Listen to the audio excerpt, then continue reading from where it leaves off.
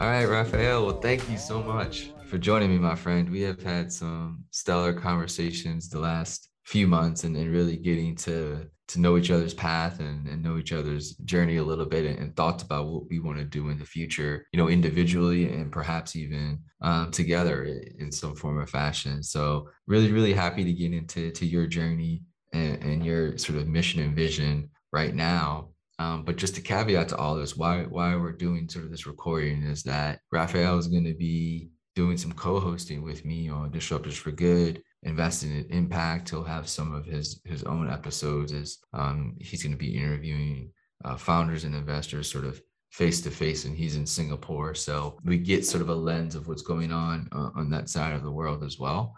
So I wanted to kind of introduce Raf to all of us and kind of just talk a little bit about his journey before he starts to hear before you start to hear his voice a little more. So just talk about your journey, my man. Just maybe you could start after college if you want to go that far back. Your time at BlackBerry and kind of your time as an angel investor. Let's go through the whole course right now. Sure, and thanks so much for first of all having me on the show, Grant, because I've enjoyed so many of the podcasts on Disruptors for Good and Investing in Impact. I've been going on this journey, and one of the things you're always doing is kind of searching, looking for content as you kind of research and understand an ecosystem or a scene or a community. And so outstanding work for what you've been doing over many years. Those resources have been something that I've tapped into many times and listened to. So first of all, I'm very glad to be here. I'm also extremely excited about helping you out and working on interviewing some of the incredible stuff that's happening out here in Southeast Asia, because one of the things I enjoyed about listening to the podcast is really just seeing the kind of breadth of amazing people that are working on solutions to like big problems in really innovative ways. I find it really inspiring, and that's partly why I'm kind of moving my whole career in this direction. But I'll start, I guess, after college. Why not? So basically, I graduated and I decided to move to London because the streets are paved with gold. I mean, really, up to then, up to then, my kind of one of the things I'd done was a year in industry, and everybody that I interviewed through that program, it was a special scheme, sort of actually pre-university. Everybody seemed to have a degree, and all of them, it didn't seem to matter what degree you had. You could be an accountant with like French and German or something, but everybody had a degree, and that's how I actually learned about university. I'm not from like a long line of university family, etc. So I kind of went to uni based on that year in industry, because I realized it was something I really needed to have. And then from there, I was a little bit cocky and kind of wanted to move into an area in sales and marketing. I realized was where CEOs seem to have a good grounding, or was a domain especially that they seem to kind of excel from or come from. And so I actually worked for a company called MCI WorldCom, which was Oh yeah. It's kind of it was a communications company. It was a telecoms company. It was a guy called Bernie Ebbers, who was a basketball coach in the US, who started buying up all these Bell telephone companies, and it kind of went on to be a scandal. So it's worth a look in if you like your kind of Enrons and Theranoses and those kind of things. So it kind of didn't end up great, but I missed out. I missed all of that stuff, of course. I was just basically a business development person. I started working in telecoms, and very quickly had to pivot somewhat, because nobody in the city of London was caring about having cheaper phone calls, but they were caring about having data connections and VPNs. And so I kind of started out actually as just a sales guy in telecoms. And then, of course, all this stuff happened in telecoms. You had the dot-com boom in 2000, just after I graduated. That was kind of like a big reset. But what was exploding was mobile, and I was super interested in that. And so I kind of had a few jobs in telcos, and BlackBerry was the first company where I'd used their product and just gone, oh, this is going to change everything. This is awesome, and I want to work for this company. And so fortunately, I got the opportunity. I was, directly got in touch with, I was selling BlackBerries at the time when I was at the telcos and stuff. And I was also using a BlackBerry, and it sounds stupid now, but like Yeah, the but I idea mean, so this was of what, like, early 2000s or this is about late? Yeah. 2007, I guess, early, Okay. yeah, but maybe around that time. And yeah, mobile email was, well, Yeah. I was using Blackberries long before that, but all the first ones, right, where you couldn't even use it as a phone. It kind of, well, the first ones were like a pager, but then you could use a phone if you had a headset plugged into it, which didn't really work out. But you know, BlackBerry was a super interesting company. It was incredibly innovative. There's so much BlackBerry technology that is kind of just in the whole architecture of telecoms. They contributed to Bluetooth. They contributed to lots of different standards. And now, of course, you know, everyone's holding iPhones or Samsungs or Huawei's or whatever. But there's still BlackBerry in the world. It's still managing tons of enterprise iPhones and other things, right? Because what they did super well was sort of understanding the importance of security and all that side. But I mean, it's just a case study in itself, BlackBerry, if you like, because you know, we talk about innovation and you know, strategic decisions and growing businesses. Well, you know, there was so many learnings from BlackBerry, and just, you know, I came into the business worked in the UK. I was probably employee, like, I think I was early 4000s, and then by the time I left, there's about 16,000 people. And it was super interesting to see how that company evolved, because it was, you know, initially just kind of business people using that tool. And then, you know, I distinctly remember being on a tube one day in London and just realizing that with the cheaper devices that they created, like the Pearl and the Curve and things, they managed to connect through actually BlackBerry Messenger, BBM, Yep. to a much younger audience, because at the time, like, it was at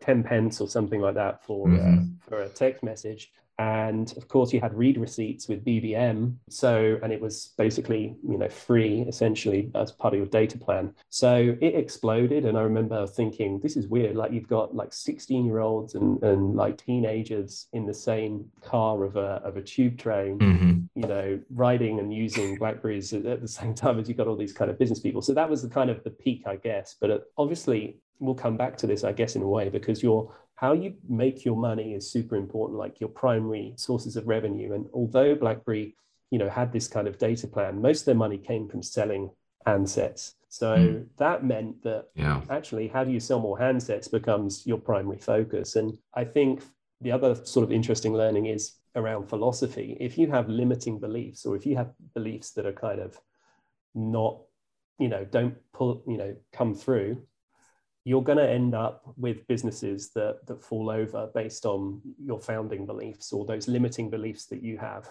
And there was a few, I think, that, you know, were prevalent there. You know, the thought that you needed to have a keyboard, you know, is potentially one.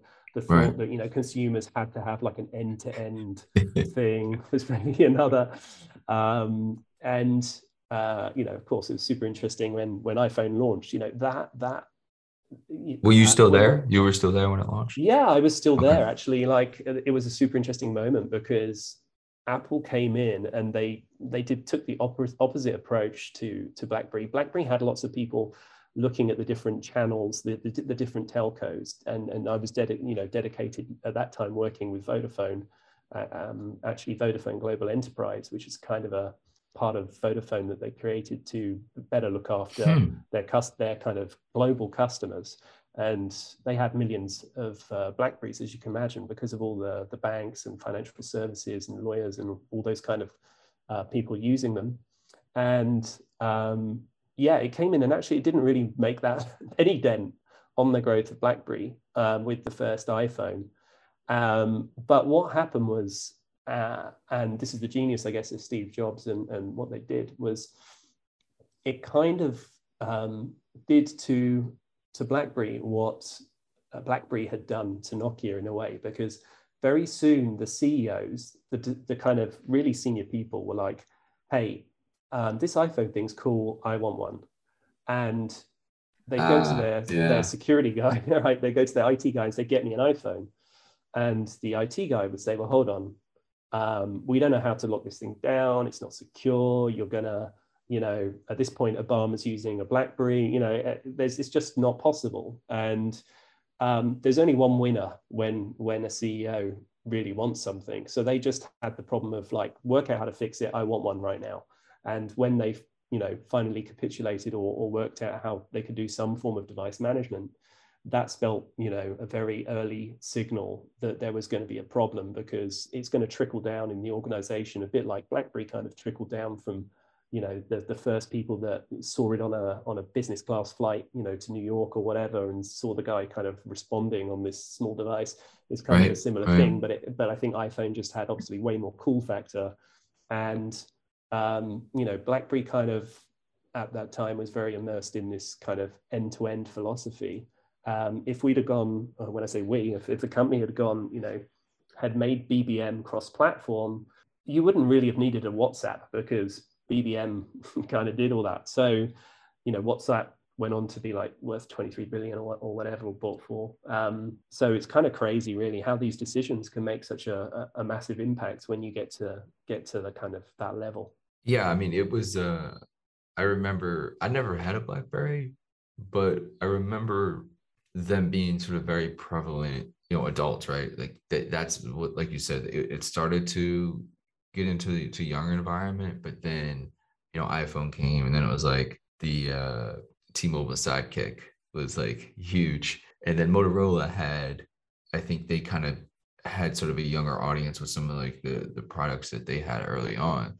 The thing that changed everything, because even when the iPhone came out, I remember HP had bought Palm, and they had released this HP phone. I don't know if you remember this, but I think it was the HP Palm maybe, but it was the first one. Now we all know the iPhone, you can kind of double click and swipe up the cards, right, to close the apps. But that wasn't, iOS didn't like invent, that wasn't an Apple thing. That was the HP Palm OS system. Yeah. And I had that phone. I was like, this is an amazing phone. Like, I am never getting an iPhone. Like, this is stupid. Like, iPhone was like way worse than this. But the issue that I saw so early on, that none of these companies who were building iOSs for mobile, and the same with Microsoft when they happened, same with Amazon when they try to do phones, nobody did the App Store. And I thought HP, I was like, why didn't Palm OS just go to, you can easily, like, everybody can go look at the top 10 apps on the iPhone App Store right now. I was like, just go to those developers and say, hey, would you want to, we'll allow you to come on here. We'll give you 90% of the revenue, right? Whatever it is, 100%, whatever, just to build for our OS. Good luck. Right. Yeah. And that's what happens. It's that the HP device, the App Store was just irrelevant. Nobody was developing on it. And so it just became like a really cool way to like call people and text message people and maybe watch some internet stuff. But like, as you saw the App Store exploding, I was like, if you're gonna and then Microsoft kind of had the same issue. Amazon, when they released their phone, they didn't really have a robust App Store. And this is when there was millions of apps out. Like, it could have been robust because they were more focused on like the ecosystem of having their brand and kind of you being embedded in their ecosystem. Man, it just seemed like such a huge and obvious thing that each one of these companies kept making a mistake of. It does now, definitely. The thing it was the nail in the coffin, I think, in a way. But if you look at, obviously Apple had the Mac, so they're coming from a computing mindset, right? And you need to have connectivity, you need applications. That's the value of your computer. But the things that you had to do to overcome, what was smart about the BlackBerry originally was that you could get all this email and everything over 2G, 2.5G, right? Like not even 3G. So it kind of, had to compress everything. And now, we don't have to even think about that. We've got 5G rolling out in places, right? It doesn't matter if you've got lots of overhead, etc. But that philosophy, what I guess, they could see was that by evolving the iPod into the iPhone, and then the beauty of Moore's law, like you get more and more processing power, etc. The same was kind of happening around Spectrum, the way that we send all this data. So it kind of, I agree though, the App Store was just the thing, I think, that was, there was a time, I'm just trying to think when it was probably around roughly when I came to Singapore, actually. It's probably around the 2010s. you couldn't go anywhere without seeing an Apple app being advertised. So, when something's got really big, it's kind of when you kind of walk past a store and they're selling somebody else's products that they have an app on, right? And that's the same a little bit like Facebook. When I've seen kind of retailers, they put facebook.com / or whatever there, and I'm like, why would you give that agency to like, why would you give away, send them to your own domain name? I know it's still I found it amazing, and at that point kind of iPhone had taken over. But I think at that point I'd also kind of got a slightly been promoted, was able to kind of ask questions on behalf of the customers that I was working with, and realizing that actually it's probably not the right time for me to be here anymore, because I just couldn't see the philosophy or things playing out well. So that was the catalyst to go to Singapore, or did you work for BlackBerry in Singapore? I did come out to Singapore when I was with BlackBerry. So, and actually a long time ago, before then, in 2001, I worked for Singtel briefly. And so I actually came out to Singapore in 2001 for a couple of weeks. And I can tell you now, it's pretty unrecognizable in 20 years. Whole Marina Bay area, you've probably seen, if you've watched like the F1 or whatever, whenever you see Singapore with this kind of Marina Bay Sands, like a very kind of iconic building with 3 towers and what looks like a bendy kind of cruise liner sitting on top of them. That didn't exist. The marina didn't exist. They've been reclaiming land, and all of that came later. But yeah, in 2013, basically, I'd actually been chatting with a Canadian guy who we connected because I guess he was Canadian. He loved BlackBerry, and we had wives. Wives. I didn't have a wife. I had a girlfriend, and he had a wife at the time who were both into horses, right? Which neither of us were, and so we'd go and support them, and then I'd chat with him, and for some time he'd been trying to convince me to join this company, and it was a private equity company, which I was super interested in. But the killer blow really was that he had one of the partners basically in that company was John Sculley, the former Apple CEO and Pepsi co-CEO, and he was sending stuff to Shane, just like super insightful, fascinating emails. And Shane's strategy to onboard me was simply to forward these insights from John. And I have to say it worked, because I kind of got to the point where I was like, why am I holding back? Why am I, because I guess the reason I was holding back was because I didn't think I was fully qualified or qualified enough to work in a finance role when I hadn't got a CFA or kind of that stuff. But Shane was kind of one of these guys who didn't want someone, his words were, I think, like, I don't want those guys because they're already ingrained in a certain way of thinking, and they're going to tell me that this can't be done, and what we're going to do, it can be done. And what that involved was they were basically buying distribution businesses. So not that far from, if you think of any mobile or any computer or whatever, it's got to get to it's got to get to the stores, it's got to get to you. And these companies, these distribution businesses, they work on extremely low margins, and they have to be really efficient. But at this time, this company was kind of buying these up to try and create economies of scale, and also realizing that they kind of separate the part of the company which has to finance everything, all the stuff in the warehouse and all the invoices, etc. They were looking at financial tools to basically optimize that, and then the remaining part of the business is essentially like a FedEx. You're moving stuff around from manufacturers to consumers. So I joined in 2013. I came out to Singapore, and that was my first kind of foray into financial services or finance. That has set you down a track of angel investing, and now impact investing, and looking at the world through that lens. But I guess talk about your foray into angel investing, right? And looking at, startups and kind of understanding the vision that it takes and sort of the drive it takes to really, build an amazing company, and seeing that, right, in founders or in ideas. Eventually I kind of am in the same position you where I don't have, a finance background, but it fascinates me. The allocators of capital, I think, have a real responsibility to really move forward specific type of companies that the world will use and function with, right? I mean, we Yep. deal with companies every day in our lives, even if we don't know it or realize it.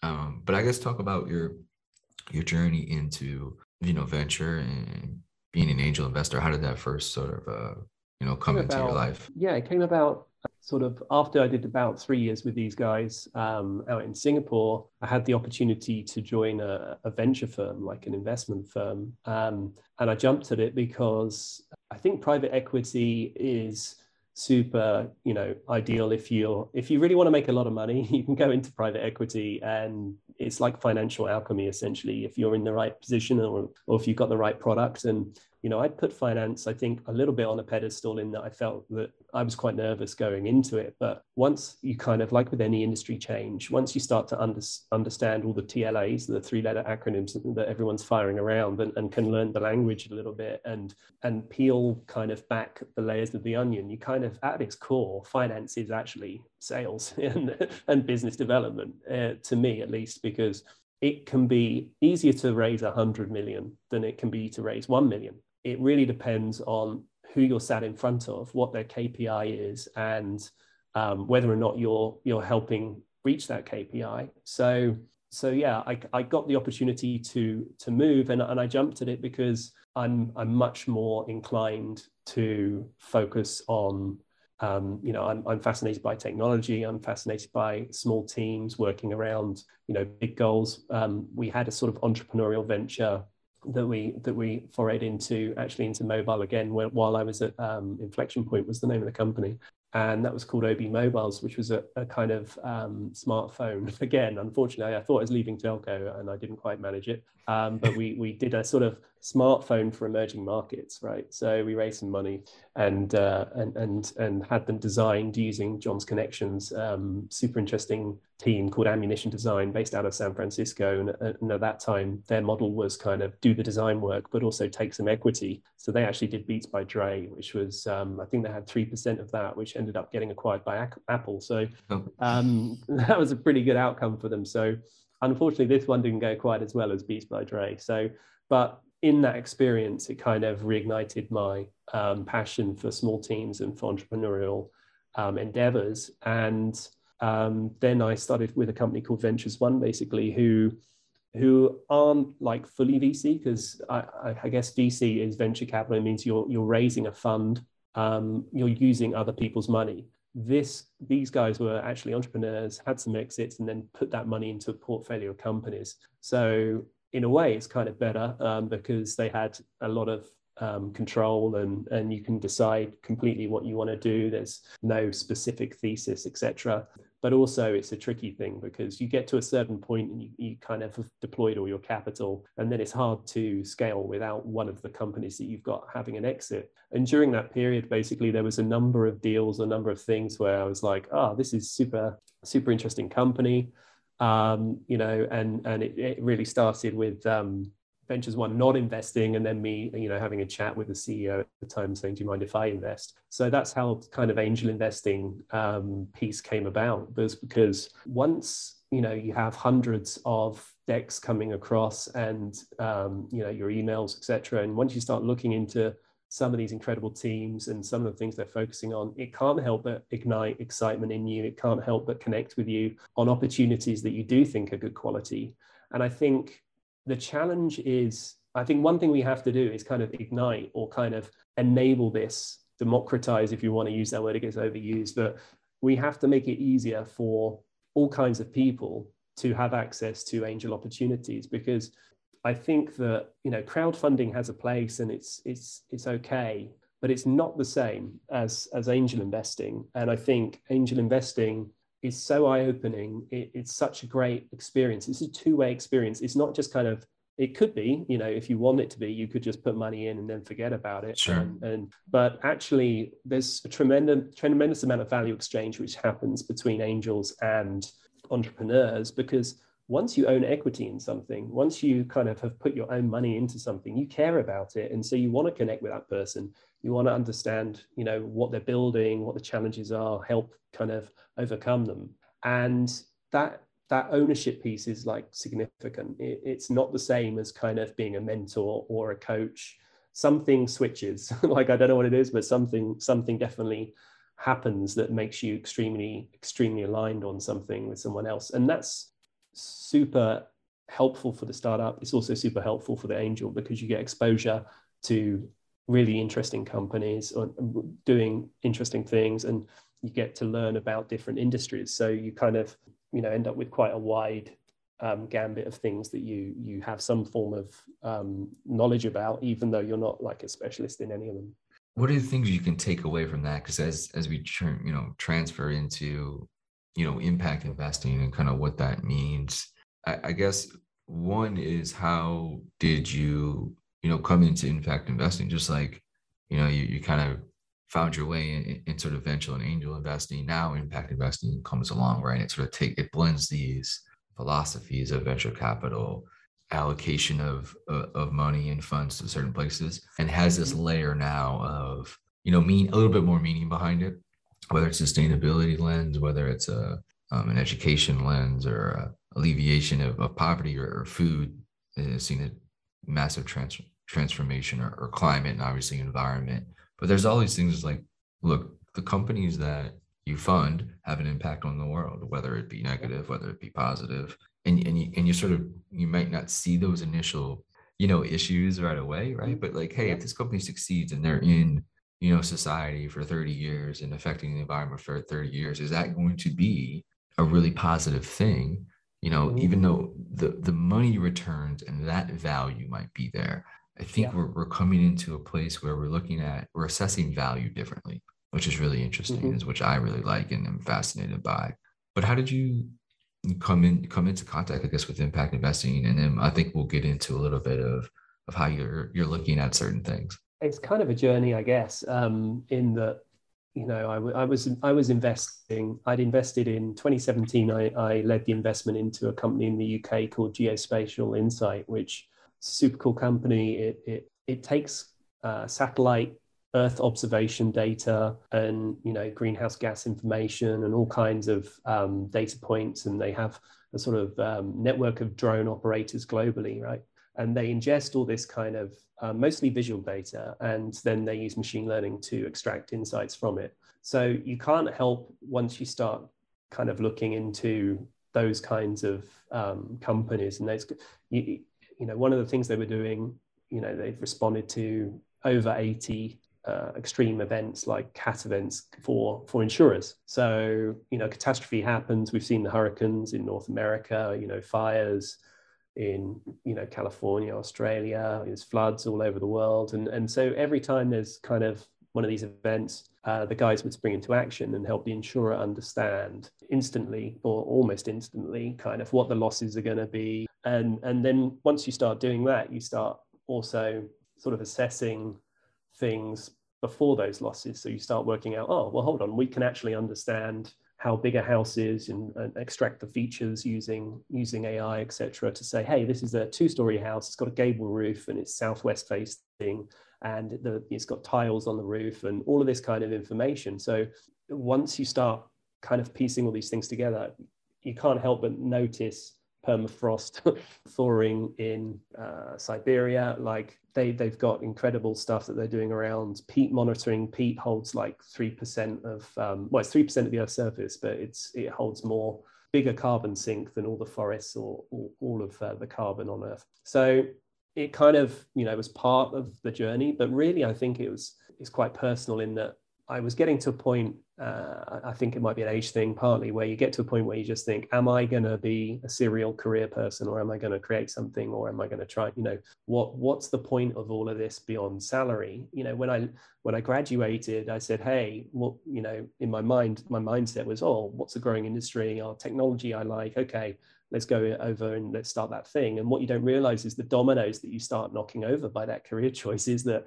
you know, from a headhunting perspective, your next job, they're gonna, you know, be a bit more money in a similar industry. Every recruiter kind of wants to put you in the next thing, right? And in kind of making that big jump across from telecoms into finance, I really learned that people are much more adaptable. Everybody, you know, we all have sets of skills, and we're stronger in some areas than others, but it doesn't actually take that long to kind of gain an understanding, because you can apply a lot of your current understanding into anything.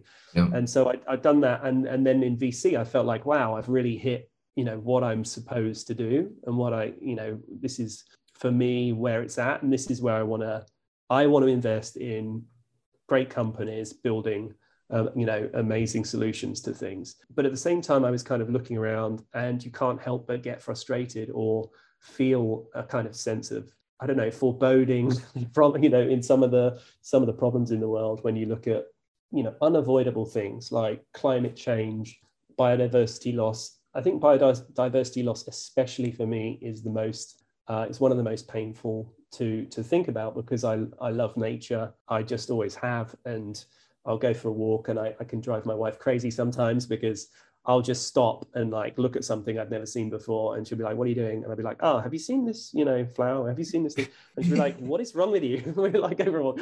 So I've just always been, you know, fascinated by that. I watch all the kind of, you can't help but watch the incredible stuff David Attenborough produces, all of that. And if you start looking into it, then you also can't help but feel devastated about the impact that's happening there, right? So, and then you've got inequality, right? How is it that we've built so much value? So basically, in the last 200 years, we've made incredible progress. It's easy to feel like, you know, the world is kind of getting worse, but actually it's getting, you know, from a statistic perspective, now is the time to be born. There's never been a better time to be alive on Earth. We've never had it so good. From extreme poverty to basic education, child mortality, democracy, everything has improved. But in that last 200 years, we've gone from 1 billion people to 7.9 billion people. And it's really been our approach, or our mindset, that the you know, post-war, it was all about growing as much food as we could to feed all these, you know, feed everybody, and optimizing everything for yield. And, you know, you mentioned this thing around finance. You know, finance, you have always looked at risk reward. It's just like what's the risk and what's the reward? And like, what are the tools that we're using to measure that? So you have things like IRR and DCF, like discounted cash flow. That is a tool that an investor uses to say whether or not, you know, this is a good payback, this is something that's worth investing in. But millions of professional investors are using a tool which completely ignores planetary conditions or planetary boundaries, right? Right. Because we don't currently, or haven't been, looking at risk reward impact.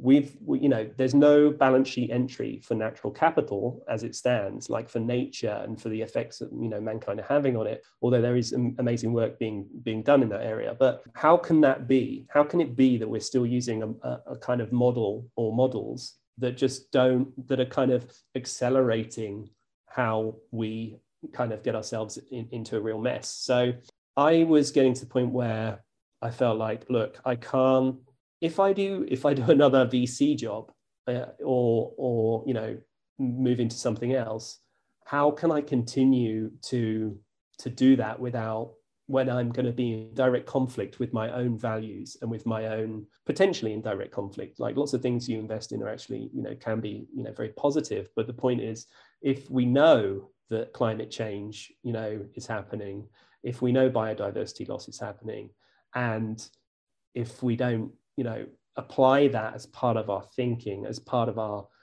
you know, approach as an investor, then I think we're going to be missing out on one of the biggest opportunities there's ever been. If you look at, you know, the performance of Tesla and things like that, the reason Tesla stock is worth so much really was because they went early into electrification, and all this money that's coming from the capital market side down into things that have ESG alignment is allowing, you know, a tremendous amount of investment to take place in things that are seen to be or are improving or leaning towards the SDGs. So if you kind of go down from those big companies down to the small that I like working with, it's actually companies that I believe companies that are addressing our biggest societal challenges and making money and have good sound teams and business models. It's obvious that they are going to be able to grow faster as consumers and investors start to value nature as part of their equation, or think about impact beyond just buying a pair of sneakers. Now you think, oh, okay, I'll buy a pair of sneakers, but I'd like to have a bit of information about them because I want to be a good consumer. Right. I don't. Right. So, and once you start doing that, then all the direction of travel is going to be in working out, well, how do I get ones which are made out of like algae as the base instead of as plastic as the sole, and crazy stuff like that, because it's kind of a natural process. So for me, I read Donut Economics a couple of years ago. I then got very interested in regenerative leadership and regeneration in general. And what that means is that, regeneration is really about building companies, or regenerative companies are trying to do good as well as do well. And you've had a number of them. In fact, most of them are, on your show. And I feel like the SDGs are a great step for big companies, but there's just tons of people who understand that we need to do more. And, in the sort of pursuit of economic growth over the last, 200 years, as I was saying, like we've now crossed, I think, 5 of the 9 planetary boundaries that the Stockholm Resilience Center, outlined, by the way that, land systems change, things like that.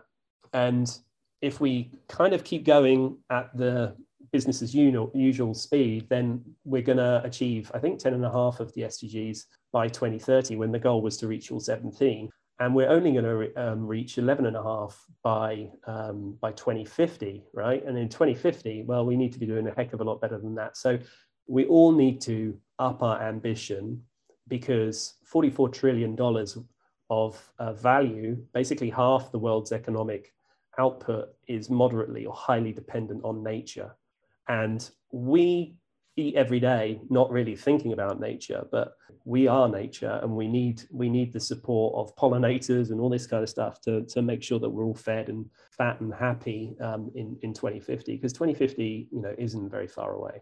So yeah, I think that kind of process of research and process of learning, I then came across regenerative companies. I came across companies, in every field, in every industry. You've got people who are moving much faster on this journey, and others, probably incumbents often, they're kind of moving as fast as they can, or as fast as their ambition is. But the fantastic thing about entrepreneurs and disruption and financing it as an angel or as a venture capitalist is that we can accelerate brilliant companies by through investment. We can help them grow faster. And I think we're going to, see an explosion of this. Like, we're going to see this really start to take off. And I think, right now we're talking about sustainability. I think in 5 years' time, we're all going to be talking about regeneration, because why can't Apple do as much good as an apple tree? It sounds like a kind of silly thing to say, but they're making tremendous steps as a business. But obviously they have to mine, or they're using, there's incredible rare resources and things that are in our smartphones, etc. But if you look at the value that nature is giving back all the time, it just outweighs what companies with incredible resources are able to do. So I think we will get to a point where companies are being judged and are being, a product is being bought by somebody because they are aligning to those values of coming from those entrepreneurs. When you talk to, whether it's other investors or leaders or executives or founders globally, do you think that everybody is thinking this way, or on a similar path? Are there parts of the world that are ahead of other parts of the world? Because I look at it from a Western lens, which is a philosophy right in itself, and then you're the Eastern sort of part of the world, and specifically Southeastern. Like, when you talk to people just like globally, are there philosophy differences on how to attack this? The environments are different in a way. So you will have actually, you know, one of the things regeneration is about is understanding place, right? You could have, I don't know, certain trees grow in certain places, right? You don't want to put the wrong tree in the wrong place, or just have a monocrop of a tree because it creates, you know, let's say you've got, you know, one that creates or absorbs a lot of carbon, you know. So sort of old sort of control system thinking, industrial machine thinking would say, hey, let's put a ton of this one there, you know, in a field because it absorbs the most CO2. But actually what regeneration is about is understanding nature and how it works and working in harmony with it. So we can't replicate a rainforest as well as a rainforest because it's all those different biodiversity, those different things that are interacting in the soil and like the fungi connecting in with the tree. So first of all, there's a whole world of stuff that we haven't really embraced or really understood beyond sort of very niche areas like regenerative agriculture, that if we open our mind to, it's very empowering because we start to think in solutions that are very long term and that can enable us to have a much more resilient future that's much more aligned to society, etc. On the whole, I think all entrepreneurs and investors have similar goals and are looking at their regional landscapes. So of course Silicon Valley, you know, is just a well-known, you know, is most well-known for VC, of course, but there's tons of Silicon Valleys now. There's tens of them. Okay, they might not be exactly the same scale, but in different cities around the world, you've got major hubs for innovation. What's interesting is you see, obviously, some places focusing on impact, okay, fewer, but, you know, you see a lot of fintech in some cities, you see, you know, food tech and other things. So for each place, you've kind of got a hotspot for, or some places you have a hotspot of innovation around a specific thing. And that's the community side, right? That's kind of, the great thing about it is you end up creating a community around a specific industry or concept. And what we need now is just like for impact. I think the good thing is that if you look at any big company right now will have pretty much a sustainability officer or have someone going, oh my God, like there is so many things that we need to do. And depending on, you know, what kind of a company you are, the challenges could be, you know, quite massive, but the opportunities are also massive as well. So, you know, if you're able to move more quickly, if you're more adaptive, more responsive, if you can work with suppliers and things to move more radically in a certain direction, you can win swathes of customers because your businesses are starting to say, can you tell me your ESG credentials? Because actually it's all flowing into my business. So I need to understand, you know, your employment practices, and I need to understand your value chain and all this kind of stuff.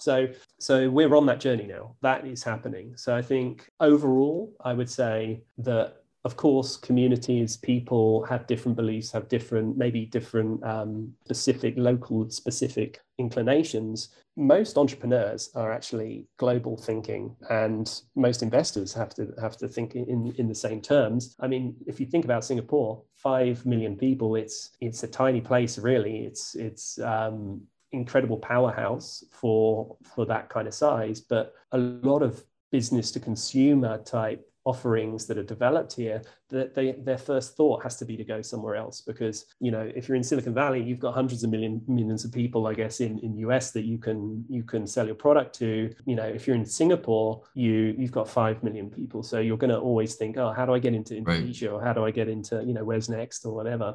But Singapore is a significant place when it comes to attracting funds and attracting capital, and it's got a lot of credentials and a lot of work going into kind of fostering more creativity and more kind of fund management and things here. And in the short time I've been here, I think I'm trying to think when it was, but maybe when I arrived, I think in 2014, around that time, there was sort of 17 fintechs maybe in Singapore, and it now has the biggest fintech event globally.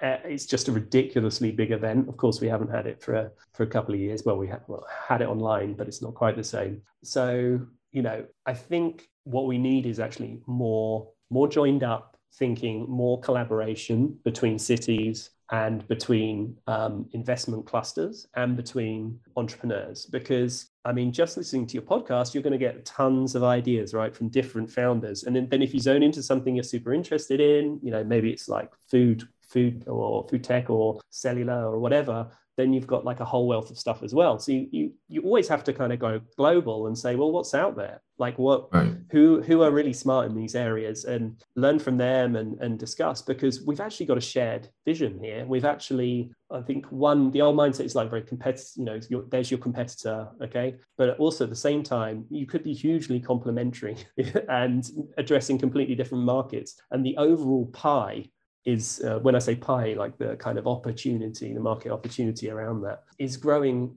at like a massive compound annual growth rate. It's like really big. So actually we can all move these things forward by domain and knowledge sharing.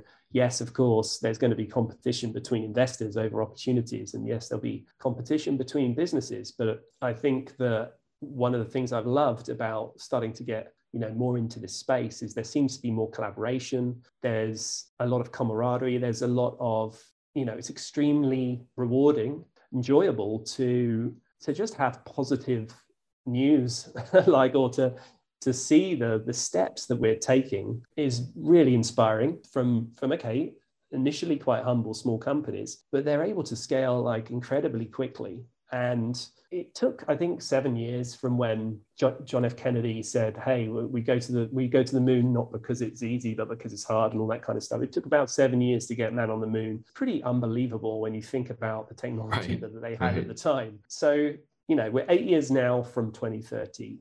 And I'm seeing money pouring into impact in all sorts of, different guises. And it's going to accelerate. I think it's like 12x in the last 4 years. The value is now 1.6 trillion, according to Dealrim, of impact companies out there. Last year was like 39 billion of investment in impact. So we're kind of at an inflection point where I think last year alone, 38% of Fortune 500 companies have made stronger commitments or science-based target commitments or net zero. If you look at that, we're on a kind of exponential logarithmic type scale, right? Where everybody is getting their mindset or working out how to kind of overcome some of these things and operate in this new paradigm. And that is going to be like, having gone through BlackBerry and having gone through .com or whatever, the rate we can change now with machine learning and with space tech and with all the other things that we have is just unbelievable. And it's going to blow us away. It's going to, I want to be part of that community, and I want to be helping basically drive that agenda moving forward, because I think, if I look back 20 years from now, I'm going to look back favorably and say, hey, that was a good move, because it's aligned actually to, my personal beliefs. And if I can help invest in things which also, leave a positive footprint, if you like, on the world, handprint, I should say, probably. Yeah.